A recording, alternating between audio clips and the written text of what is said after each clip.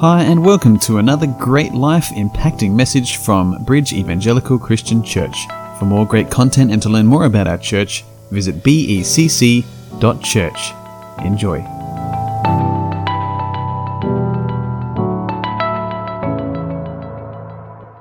And thanks, Luke, for that wonderful reminder that the blood of Christ is so important. It's so precious. It's unlike any other kind of blood. It's the only blood by which a man or a woman can have their sins washed away. And just think of John's Gospel when John the Baptist cried out and he said, "Behold the Lamb of God who takes away not only the sin of the world, but our sin in particular." And so we come this morning as people who've been washed by the blood of the Lamb. We must have been dirty to be washed by the blood of the Lamb, and indeed we were, and in some respects we still are.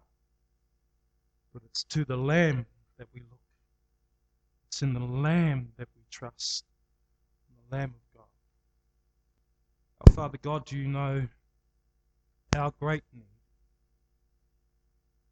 And Lord, you know that there is no way we could meet that need in and of ourselves. If we could, we would not need Jesus. That he just didn't make salvation possible,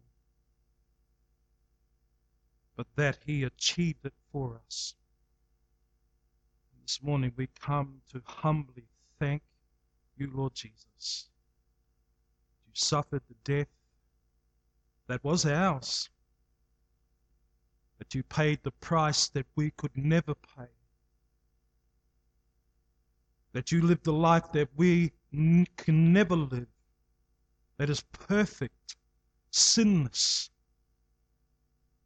in order that we might be redeemed and reconciled to God the Father. And this morning we come with humble gratitude, humbled by your glory, humbled by your work, and humbled by our great need that only you could meet.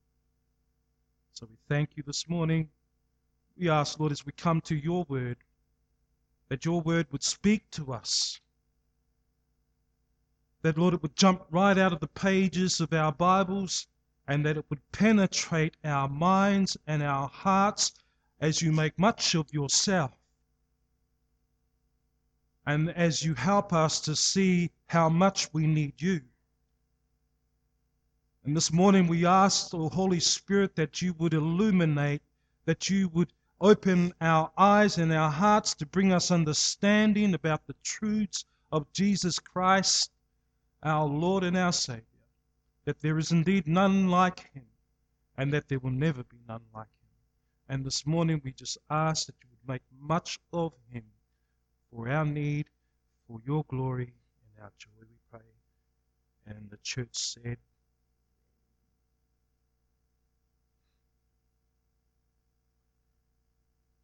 let's come to our text this morning.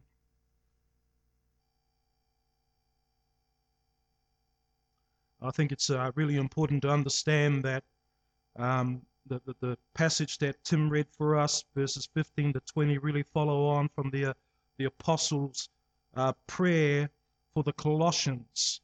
It's important that we don't isolate the text. We don't read and interpret the Bible in isolation with the whole context. And when we come to the book of Colossians, and particularly chapter 1, verses 15 to 20, we just don't isolate it and make it some kind of new thing. It's really following on from something that's been building. And we know that's to do with the gospel. We know Paul wants to make much of Christ. I mean, that's Paul's theology. He is Christ-centered.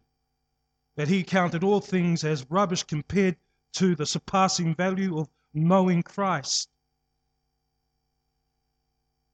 And so really, verses 15 to 20 of chapter 1 are following on from something that's been building, and particularly Paul's prayer for the Colossians, that they may be filled with the knowledge of God's will in all spiritual wisdom and understanding.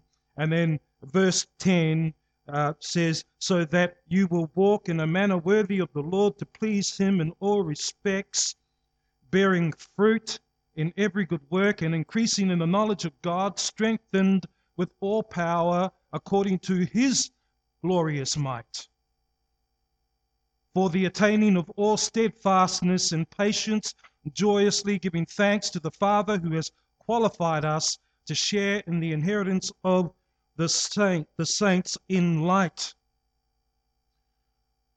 Now, the reason for the prayer is given in verse 10. Verse 10 begins with so. So what? So what? Why does he ask that God would fill them with the knowledge of his Spirit, the knowledge of his will, in all spiritual wisdom and understanding? Why is Paul asking God to do this? Are you with me? Can you see it in the text?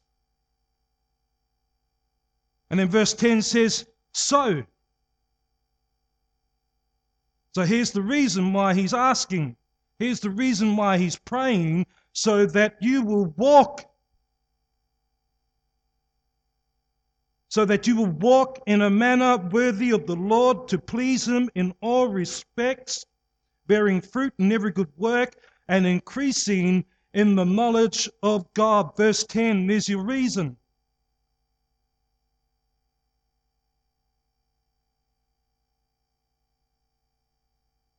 So the Apostle Paul prayed and he believed that the knowledge of God's will and all spiritual wisdom and understanding would affect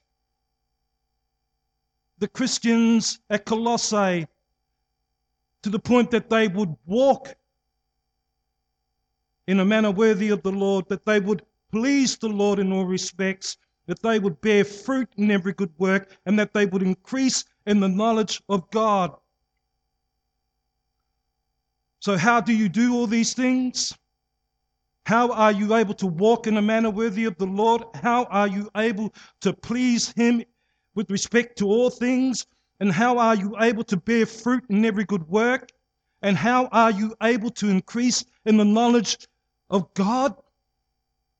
You want to know how?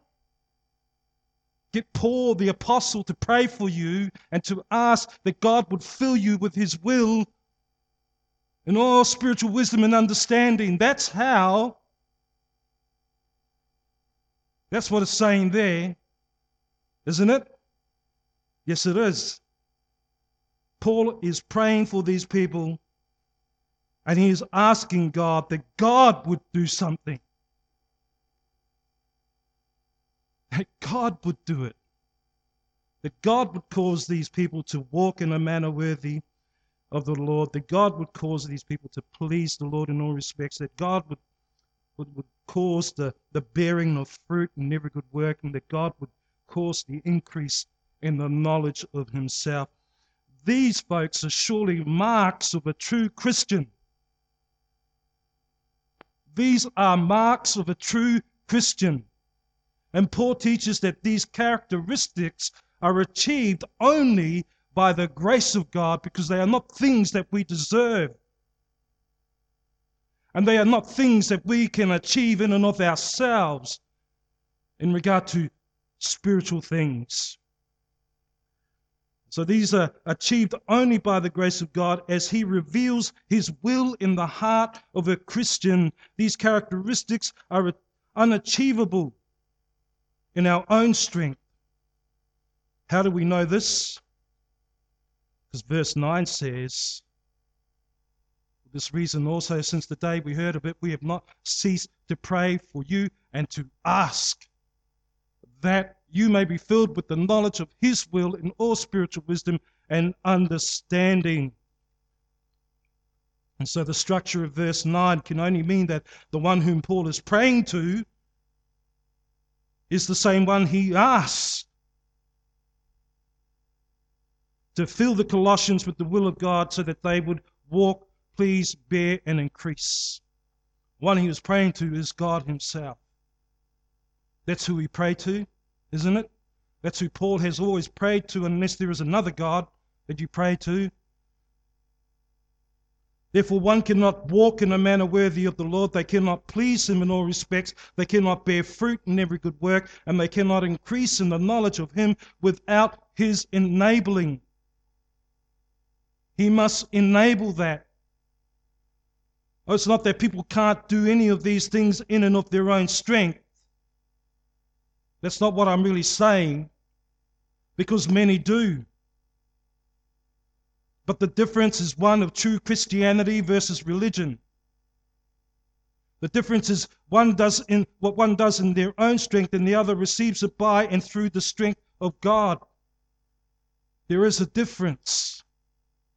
There are many who are striving to walk in a manner worthy of the Lord, to please him in all respects, to bear good fruit in everything, and to increase in the knowledge of God. But their effort is in vain. Why? Because they are doing it in their own strength.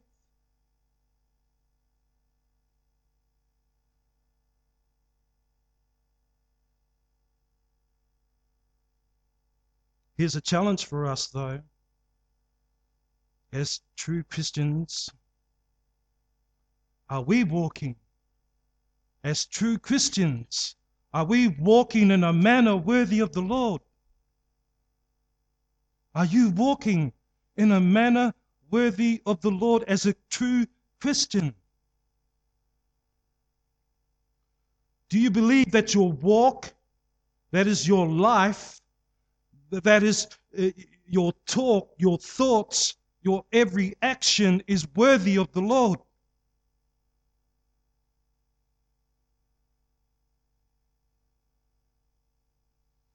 I'm sure if we're honest, we would all have to say, no.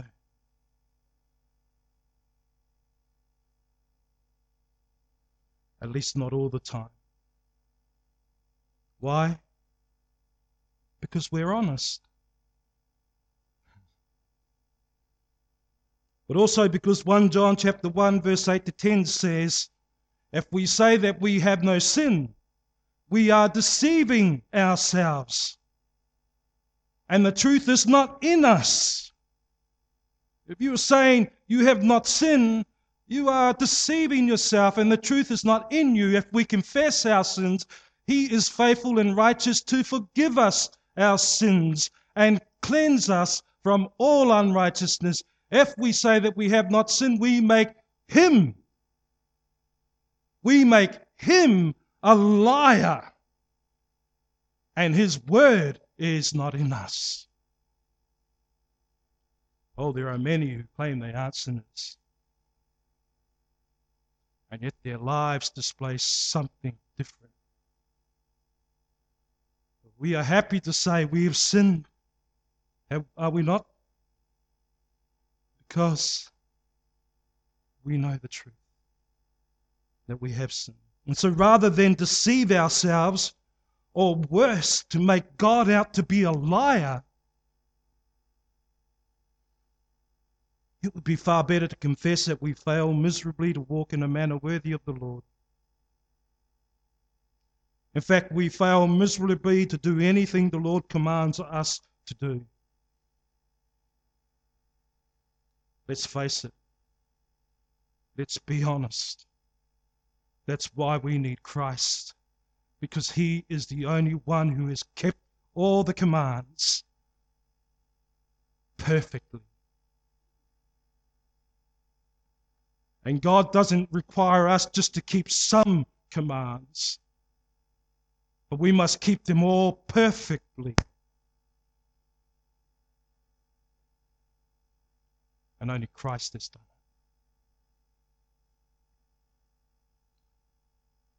Now, it's not that we don't deeply desire to walk in such a way, right?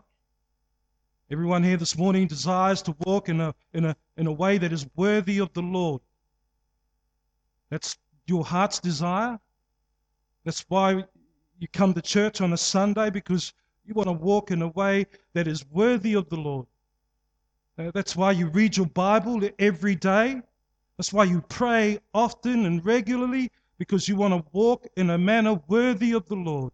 That's why you trust that the gospel is the power of God for salvation, and therefore you go out and you tell people the gospel, because you want to walk in a way that is worthy of the Lord, in a way that makes Christ worthy. Amen? We really desire that, don't we?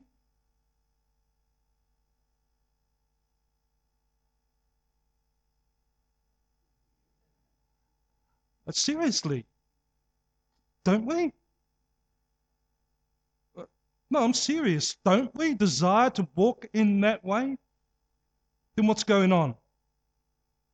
Why did you struggle to respond the way you did? Because you know as well as I do that we would just be happy to hang a dark sheet over our heads so the Lord could not see through it. Because we struggle to walk in that way. If not all of us, then most of us. It's not that we don't deeply desire to walk in such a way, but the sin which continues to linger in us, that's why we confess our sin, because it's still lingering in us. And the sin which continues to linger in the world, that's why we gravitate towards it.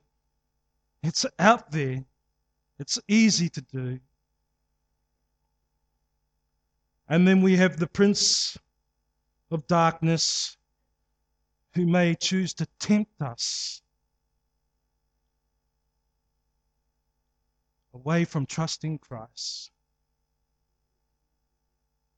And we have these things going on that are working against us, working against our desires and our attempts to walk in a manner worthy of the Lord. You know, if we consider the thoughts in our heads, if we consider the feelings we have, if we consider how we spend our time, where it is we spend our time, if we consider our lives and put it all on paper, write it all down, every moment of our lives, what we think, what we want to say to people, but we're just too afraid to say it, or the things that we do say about people, but not to them.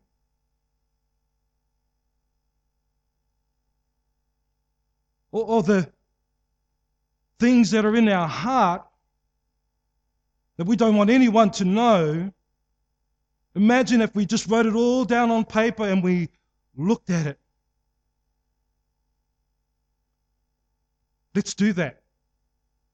Let's see what we're really like. And then let's just pray over it and ask the Lord to cleanse us from those things. What a great thing that would be. But that's the reality, folks. Be honest. That's the reality. We are fallen people, saved only by the grace of God. Yes, we are saints. But unfortunately, we are saints who sin. No, I still don't quite get it, to be honest. I don't know whether I'm a sinner who's a saint or a saint who sins. I think I'm just both. All the time. And so if we did that and we put it all on paper, how would our lives compare to the worthiness of our Lord? I'm sure if perfection is the standard, then we fail miserably. But you know what? Can I encourage you? That's okay. That's okay, because none of these failings can hinder God from doing what is necessary for God to do for His glory and for our joy.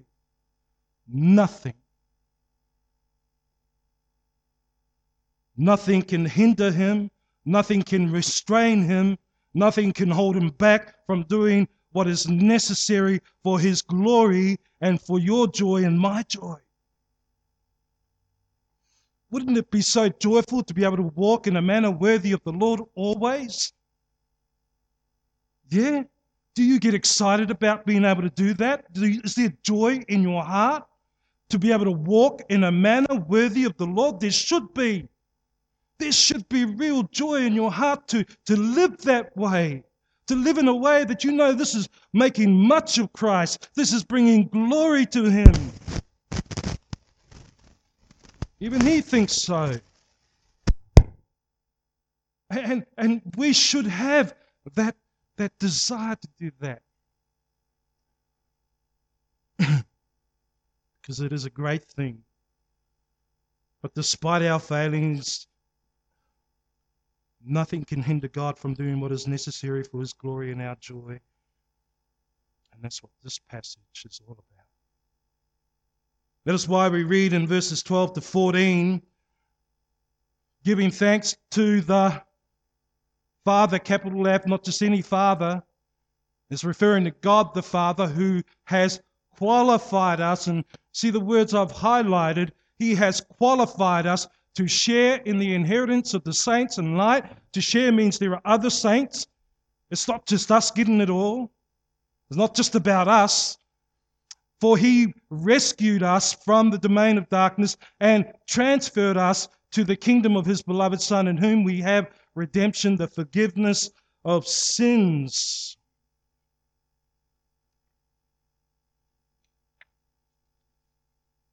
And so verse 12,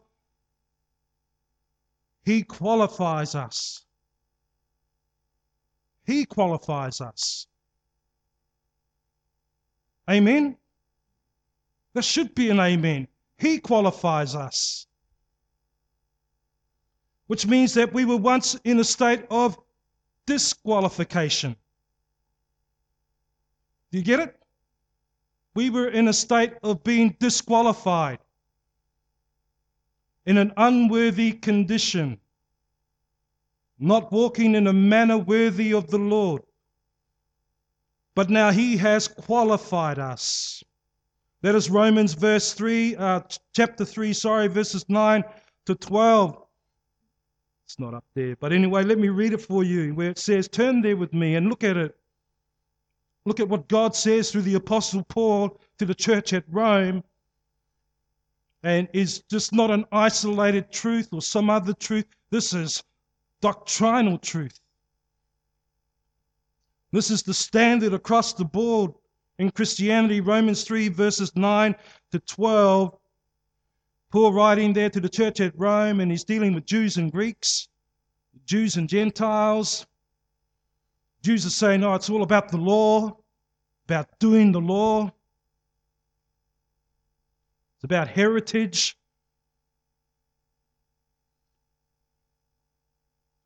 And he says in verse 9, what then? Are we better than they? Paul referring to himself as a Jew. Are we better than they? I'm sorry to say that many in the churches think they are better than they. Many in the churches think that they are better than they. I don't drink. I don't do drugs. I don't live in the birdcage. I don't do all those things that they do.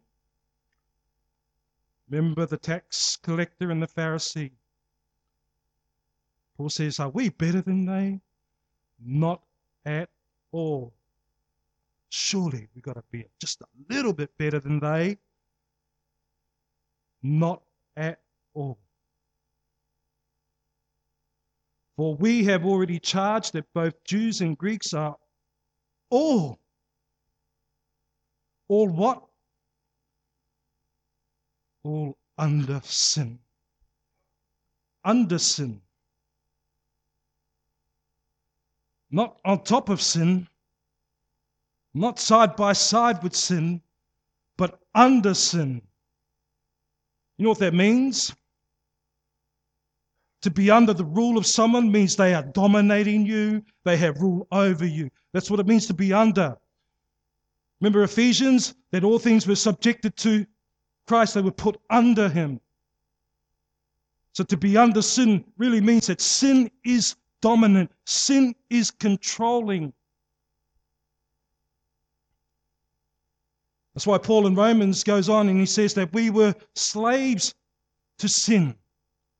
It's the same idea. To be a doulos to sin is to be controlled by sin, to be mastered by sin.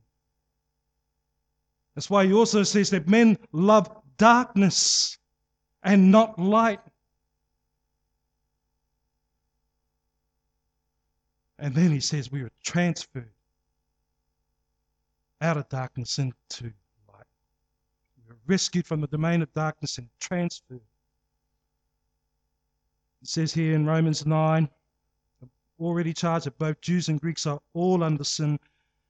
Verse 10, quoting the Old Testament, as it is written, there is none righteous, not even one. There is none who understands. There is none who seeks for God. Nobody's looking for God. Nobody understands God. Nobody is righteous. Verse 12, all have turned aside. Together they have become useless. There is none who does good. There is not even one. Folks, that's the reality. To be without Christ. That's the reality, to not have experienced the grace of God. That there is none righteous, not even one.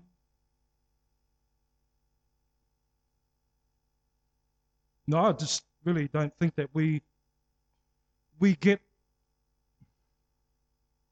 what it's like to be lost until we understand this.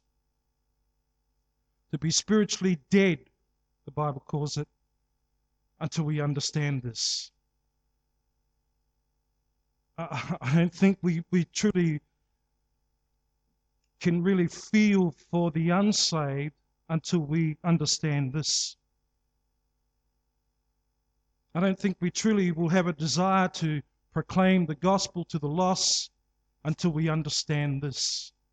Remember Paul in Romans chapter 1, verse 16, he says that I'm not ashamed of the gospel, for it is the power of God to save. And then we jump over here to chapter 3, and he gives us the reality of people without Christ. And he says the problem, he doesn't say here, you know what, they're drinking, they're smoking, they're prostitutes, they're this and they're that. What does he say? He says, there is none righteous. The problem is righteous, but they are not righteous. We go, there you go. They're not living a good life. They're not living a right life. No, that's not what that means. What that means is that there is none who is righteous except Christ. Not even one. Not even one Jew or one Greek or Gentile. None. Except Christ. Verse 11, there is none who understands. Understands what? Understands God. Understands God's ways. Understands God's word. Understands Christ. There is none who seeks for God. What does that mean? There is none. Nobody is searching for God. People are looking for something, maybe a God, but not the God. So let's never make that mistake. There is no such thing as a seeker. That's why we are not a seeker-sensitive church, because we don't pretend that people are actually seeking God. Because it's not biblical. But we believe God is drawing people, that He draws people to Himself, rather than people are actually seeking Him in and of their own effort. Verse 12, all have turned aside. Together they have become useless. There is none who does good. There is not even one. Therefore, the condition of humanity, including us prior to salvation, is one indeed of disqualification. You know, I think about my attaining Australian citizenship, I think it was last year or the year before, and there were certain conditions that I was required to meet.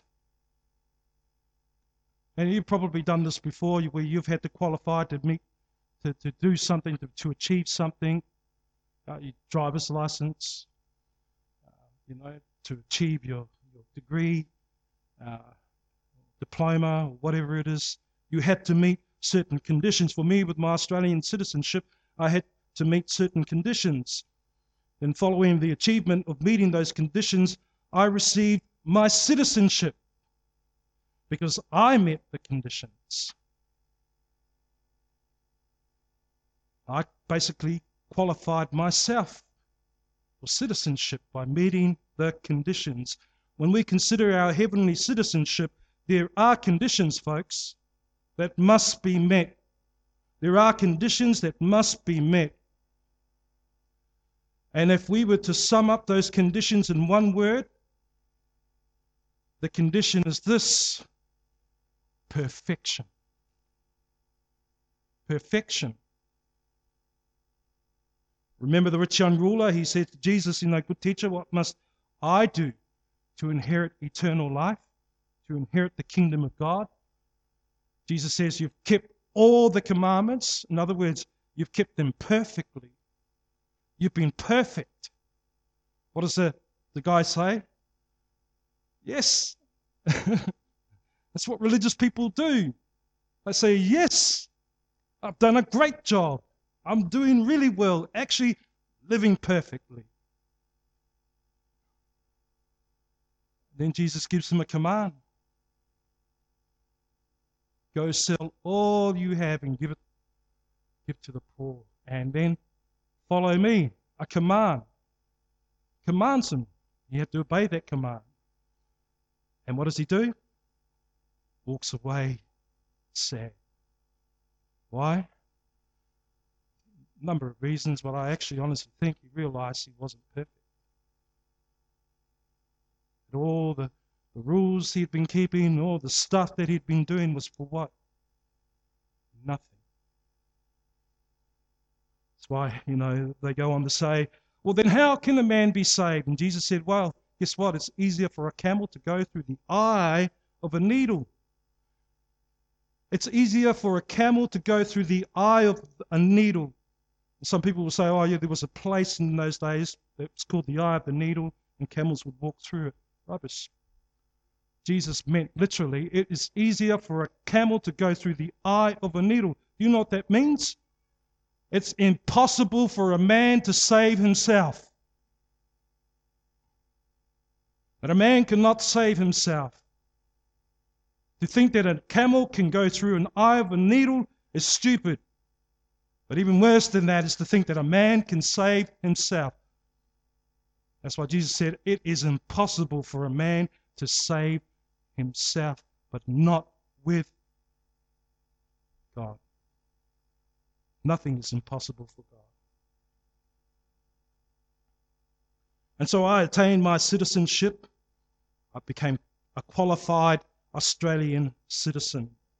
When we consider our heavenly citizenship, there are conditions we must meet, and if we sum them up, really one word: perfection. That is, God requires perfection in order for anyone to attain his citizenship. And so the highly religious person goes about doing all they can to achieve it and meet the conditions, and yet they make the mistake of comparing their effort to that of others. And so after a time of much effort, much good works, much high morals, and realizing they are doing a far better job at achieving the standard than others are, they conclude that they have truly achieved and met the conditions. Oh gosh, that's horrible. That's horrible.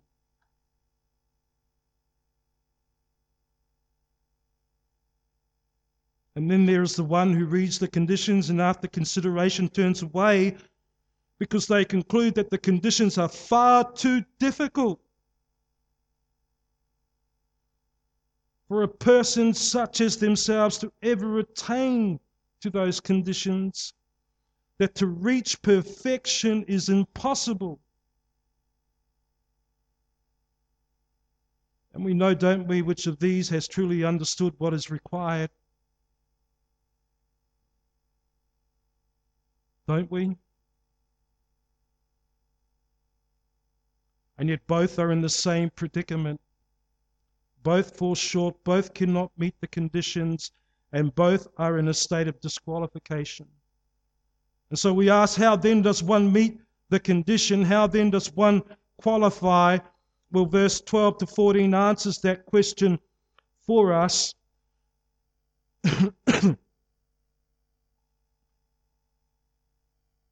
Sorry. And it answers that question for us.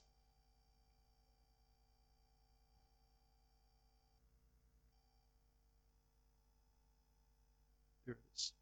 Giving thanks to the Father who has qualified us to share in the inheritance of the saints in light, for he rescued us from the domain of darkness and transferred us to the kingdom of his beloved Son, in whom we have redemption, the forgiveness of sins. So how are those conditions met? How is one made qualified when they are disqualified by their very nature?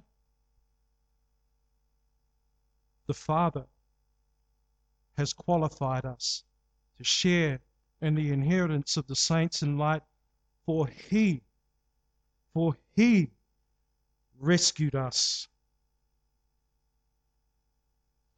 But these can only be achieved as the Father himself meets the conditions. And he meets them in Christ, who lived a sinless life. He who knew no sin became sin for us, who is righteous, who is perfect in every way, meets those conditions. Not only does he meet the conditions, but verse 13 tells us that he rescues us and transfers us. And so to rescue or to deliver is the Greek word.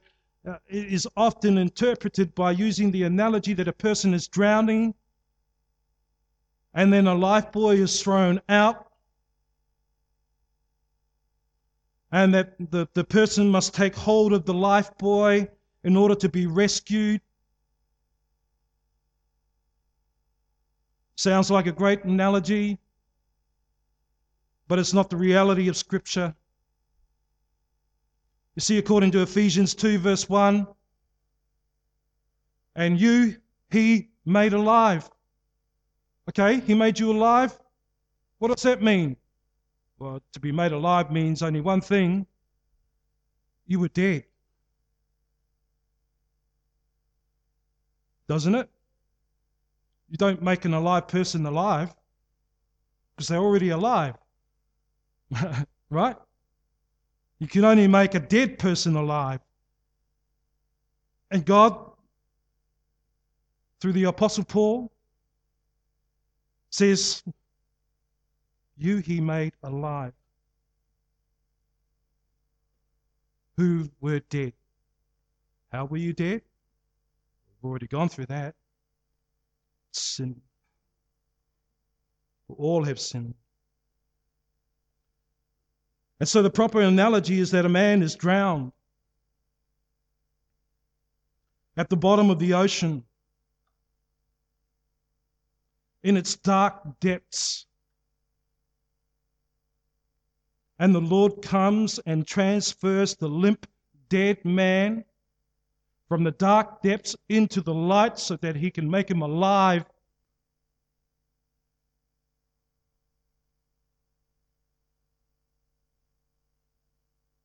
And then as the Lord does his work, that man becomes alive.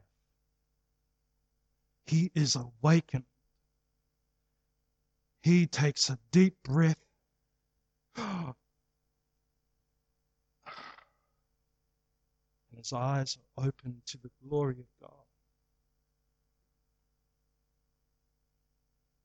That man who was once dead, just as Lazarus was dead in the tomb, is made alive to Christ, to God. Do you get it? Don't you just love it? Aren't you just humbled by that? What did Paul say? To give thanks. Giving thanks, it's not a one-off thing. It's continual. What are you thankful for? To the Father who has qualified us. To the Father who has rescued us. To the Father who has transferred us out of the kingdom of darkness and into the kingdom of his beloved Son.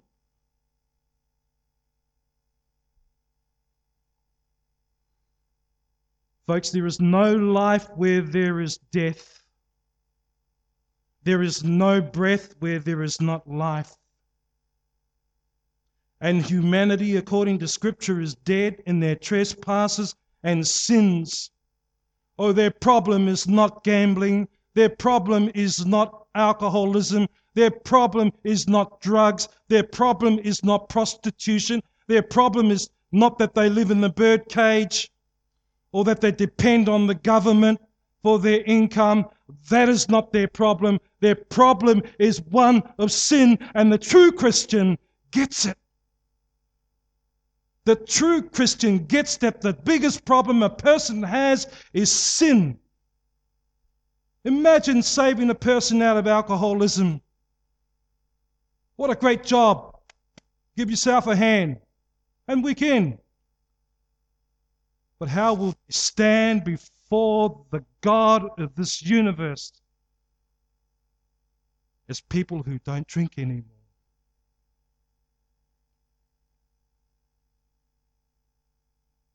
Saved out of alcoholism. Imagine helping a person to get off drugs. And yet when they stand before the Lord, their God, their Maker, because He is their God and He is their Maker, they will stand there as being drug-free. But guess what judgment they will be under? Judgment of the great white throne. For all our effort, all we've done is help them to the great white throne. Oh, folks, honestly, sin is the problem. See, a person will be judged not because of their alcoholism, not because they do drugs, because they have not Christ. They have not Christ. And in all our effort to go and help make this world a better place, it will count for nothing at the end of the day if they should stand before the great white throne, be judged to hell. Let me ask you a question. What evangelism are you doing at the moment? What evangelism are you doing at the moment? And how are you doing it? I mean, I'm not trying to throw you into a guilt trip here, and if you're in a guilt trip at the moment, that's not what I want to achieve here. What I want to achieve is, those are the questions we need to ask ourselves. Are we, first of all, doing evangelism? Personal evangelism, like telling people we already know about the Lord Jesus. And being persistent and just keep at it. And then the other question is, how are you doing evangelism? Now, this term we're going to be doing bridging the bridge again, and we want to bridge the gap. We want to be like Isaiah, when the Lord calls out for somebody to send. Whom shall I send? And Isaiah says, send me. I will go. I think, wow, what inspired that man to go, knowing that later on the Lord says to him, you will go and you will tell these people everything I command you to tell them, everything I give you to tell them. And guess what, though, Isaiah? None of them will listen to you or believe you. I will harden their hearts against you, but against my word. Do you get that? He said, in fact, guess what?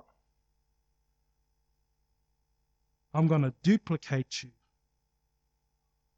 Because they're going to cut you in half.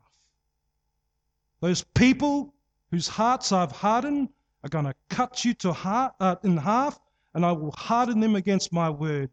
They will not believe it, they will not receive it, but that is my will. And what does Isaiah say? Send me. I'll go. Will you go? Will you go?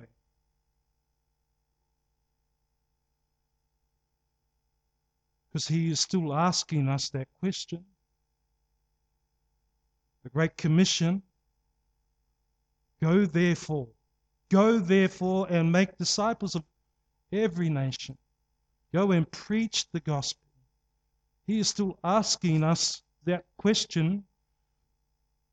And are we obeying? Yes. Why? Because he is doing his will. He is doing his will, as he always does. I just thought about this, and we've talked about this before, and I'll close here. I wanted to get into verse 15 and verse 20. But I'll save that for next week. But I want you to think about this next week as you look at that passage in verse 15 to 20 and ask yourself, who is Christ? Oh, he died on the cross. He shed his blood. He was raised again from the tomb, and he lives forevermore. And you know what? There is more to Jesus than just that. And Paul says that when you're not only just to walk in a manner worthy of the Lord, or to please him in respect to all things, or to bear fruit in every good work, but he says, increase in the knowledge of God. And that's not just something that's happened and that's it. You don't know enough about God. And you will never know enough about him. But don't be like many who think, oh, well, I can't know enough about him, so there's not much worth knowing. I just need to know he's a loving God. And I'm happy with that. No. Paul's saying here, increase, continual, keep going. There is more to know about God than you think. He is a God who cannot be fathomed. His depths cannot be plumbed. So keep going. And so verses 15 to 20 really give us insight into who this God is, who this Christ is. And we'll look at that next time. But I want to end here. As we talk about evangelism and we talk about walking in a manner worthy of the Lord and living our lives to please him in all respects. What are you doing now?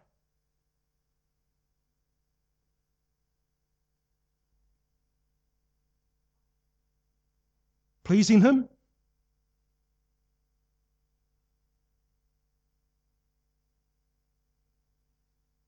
Bearing good fruit? Let me say, we shouldn't have to give you steps on how to bear good fruit. Do you know why? as mature Christians reading your Bible, inspired by the Holy Spirit, it's a given. It is a given. You bear good fruit because Christ is in you. You belong to the vine, don't you? Unless you don't belong to the vine. Because a branch that's not connected to the vine doesn't bear fruit, gets chucked away. If you're not bearing fruit, you may not be connected to the vine. Harsh words, I know, but it's just how it is. But you are connected to the vine, aren't you? Amen. And so being connected to the vine means you bear fruit. So I shouldn't have to tell you how to bear fruit. Amen? Right? No more application in my sentence. I shouldn't have to give it. But what I want to give you is Christ. And what I want to say to end here is that do you have a book like this? It's called a Bible. Everybody put up your Bibles if you've got one here this morning. Or your phone or your device. It's all good. We're modern technology. It's okay. We know that the first book begins with Genesis.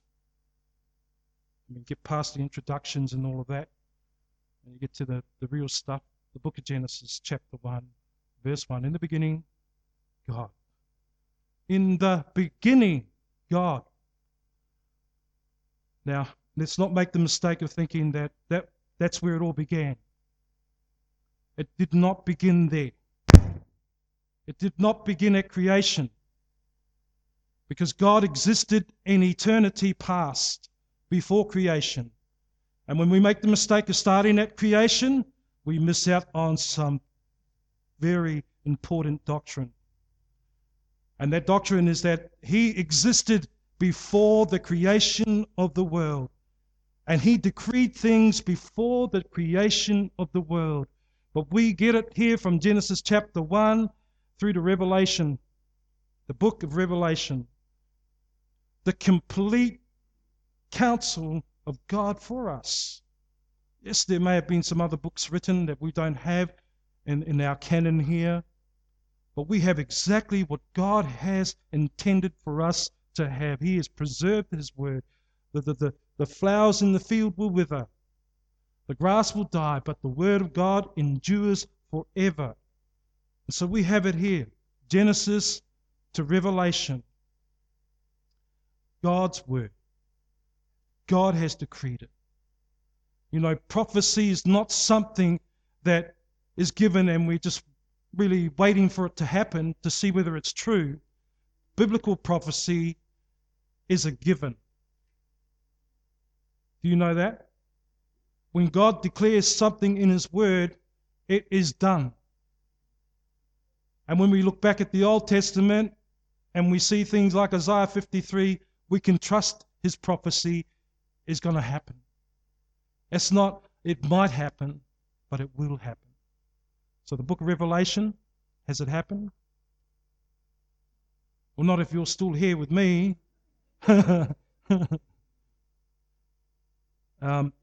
hasn't been fulfilled yet. Do you believe it will be? Do you believe that He will fulfill it exactly as He declares it?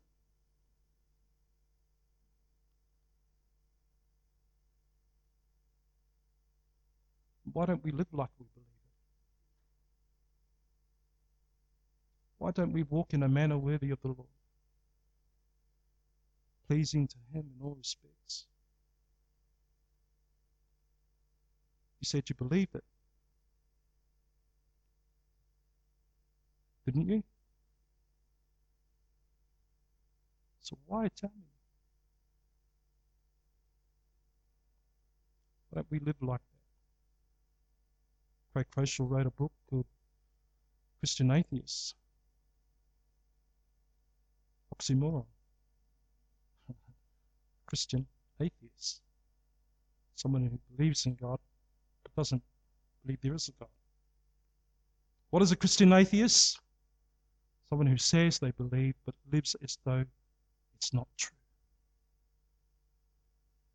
Someone who says they believe but lives as though there is no God. and that his word cannot be trusted. Someone who gets to a passage like this and sees where it says, walk in a manner worthy of the Lord, and ignores it. Pleasing to him in all respects to all things, and ignores it. Why? Because they don't believe. But praise God, we believe. And praise God that he is working his will in and through us so that we might walk in a manner worthy of the Lord. And folks, isn't that something to be joyful about? That God is doing this. That God is working for us. If he is for us, come on, if he is for us, everyone, I can hear the NIV and NASB, I can hear ESV going on here. It's cool. If he is for us, nothing can be against us. Do you get that? Nothing. Do you believe that? You know, we're in our Bible study, and I'll close honestly here. On Thursday night, we looked at Ephesians 6, and turn there with me. And I just want to encourage you in this. It's important. And we get to that great passage referring to the whole armor of God. And we need to start at verse 10. When you're talking about the armor of God, you need to start at verse 10. Do you know why? Because Paul says, finally. He's moving into something. Like I say finally. But actually, Paul says it twice. Yeah, a bit like me. I got it from Paul. Verse 10, he says, finally, be strong in the Lord and in the strength of his might. Did you get that? Because if you don't get that, you will not understand what follows on in terms of the armor of God. Verse 10 heads up the rest of that passage. The whole armor of God depends on verse 10. Finally, be strong where? In the... See, outside of the Lord, there is no strength. It says, be strong in the Lord. It's in the Lord and in the strength of his might. Then, verse 11, put on the whole armor of God. What is the armor of God? Let me tell you this. The whole armor of God is not separate to Christ. You cannot separate the armor of God from Christ. If you were to put on the armor of God and not have Christ, you have not put on the armor of God. So what's more important? Be in Christ. Because in Christ, you get the whole armor of God. You get protection for your heart, for your head. God protects his people. God cares for his people. And yet it's funny, in 1 Peter chapter 3, it says in verse 13, you know, but even if you should suffer harm, if you should suffer harm for proving what is zealous and good, or for proving zealous for what is good, and if you should suffer for the sake of righteousness, Peter says to those people, you are blessed. So the armor of God doesn't mean you don't get hurt. In fact, we know the armor of God means you will get hurt. The armor of God means you will be attacked. The armor of God means you will be intimidated. The armor of God means that you will be threatened.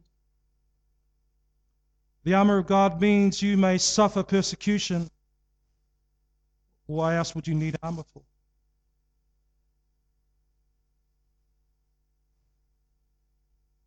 If you weren't going to suffer, you wouldn't need it. Paul says, put it on.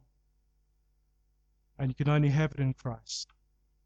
But my encouragement to us as we think about him, and as we put our trust in him daily, and as we strive and desire to walk in a manner worthy of him,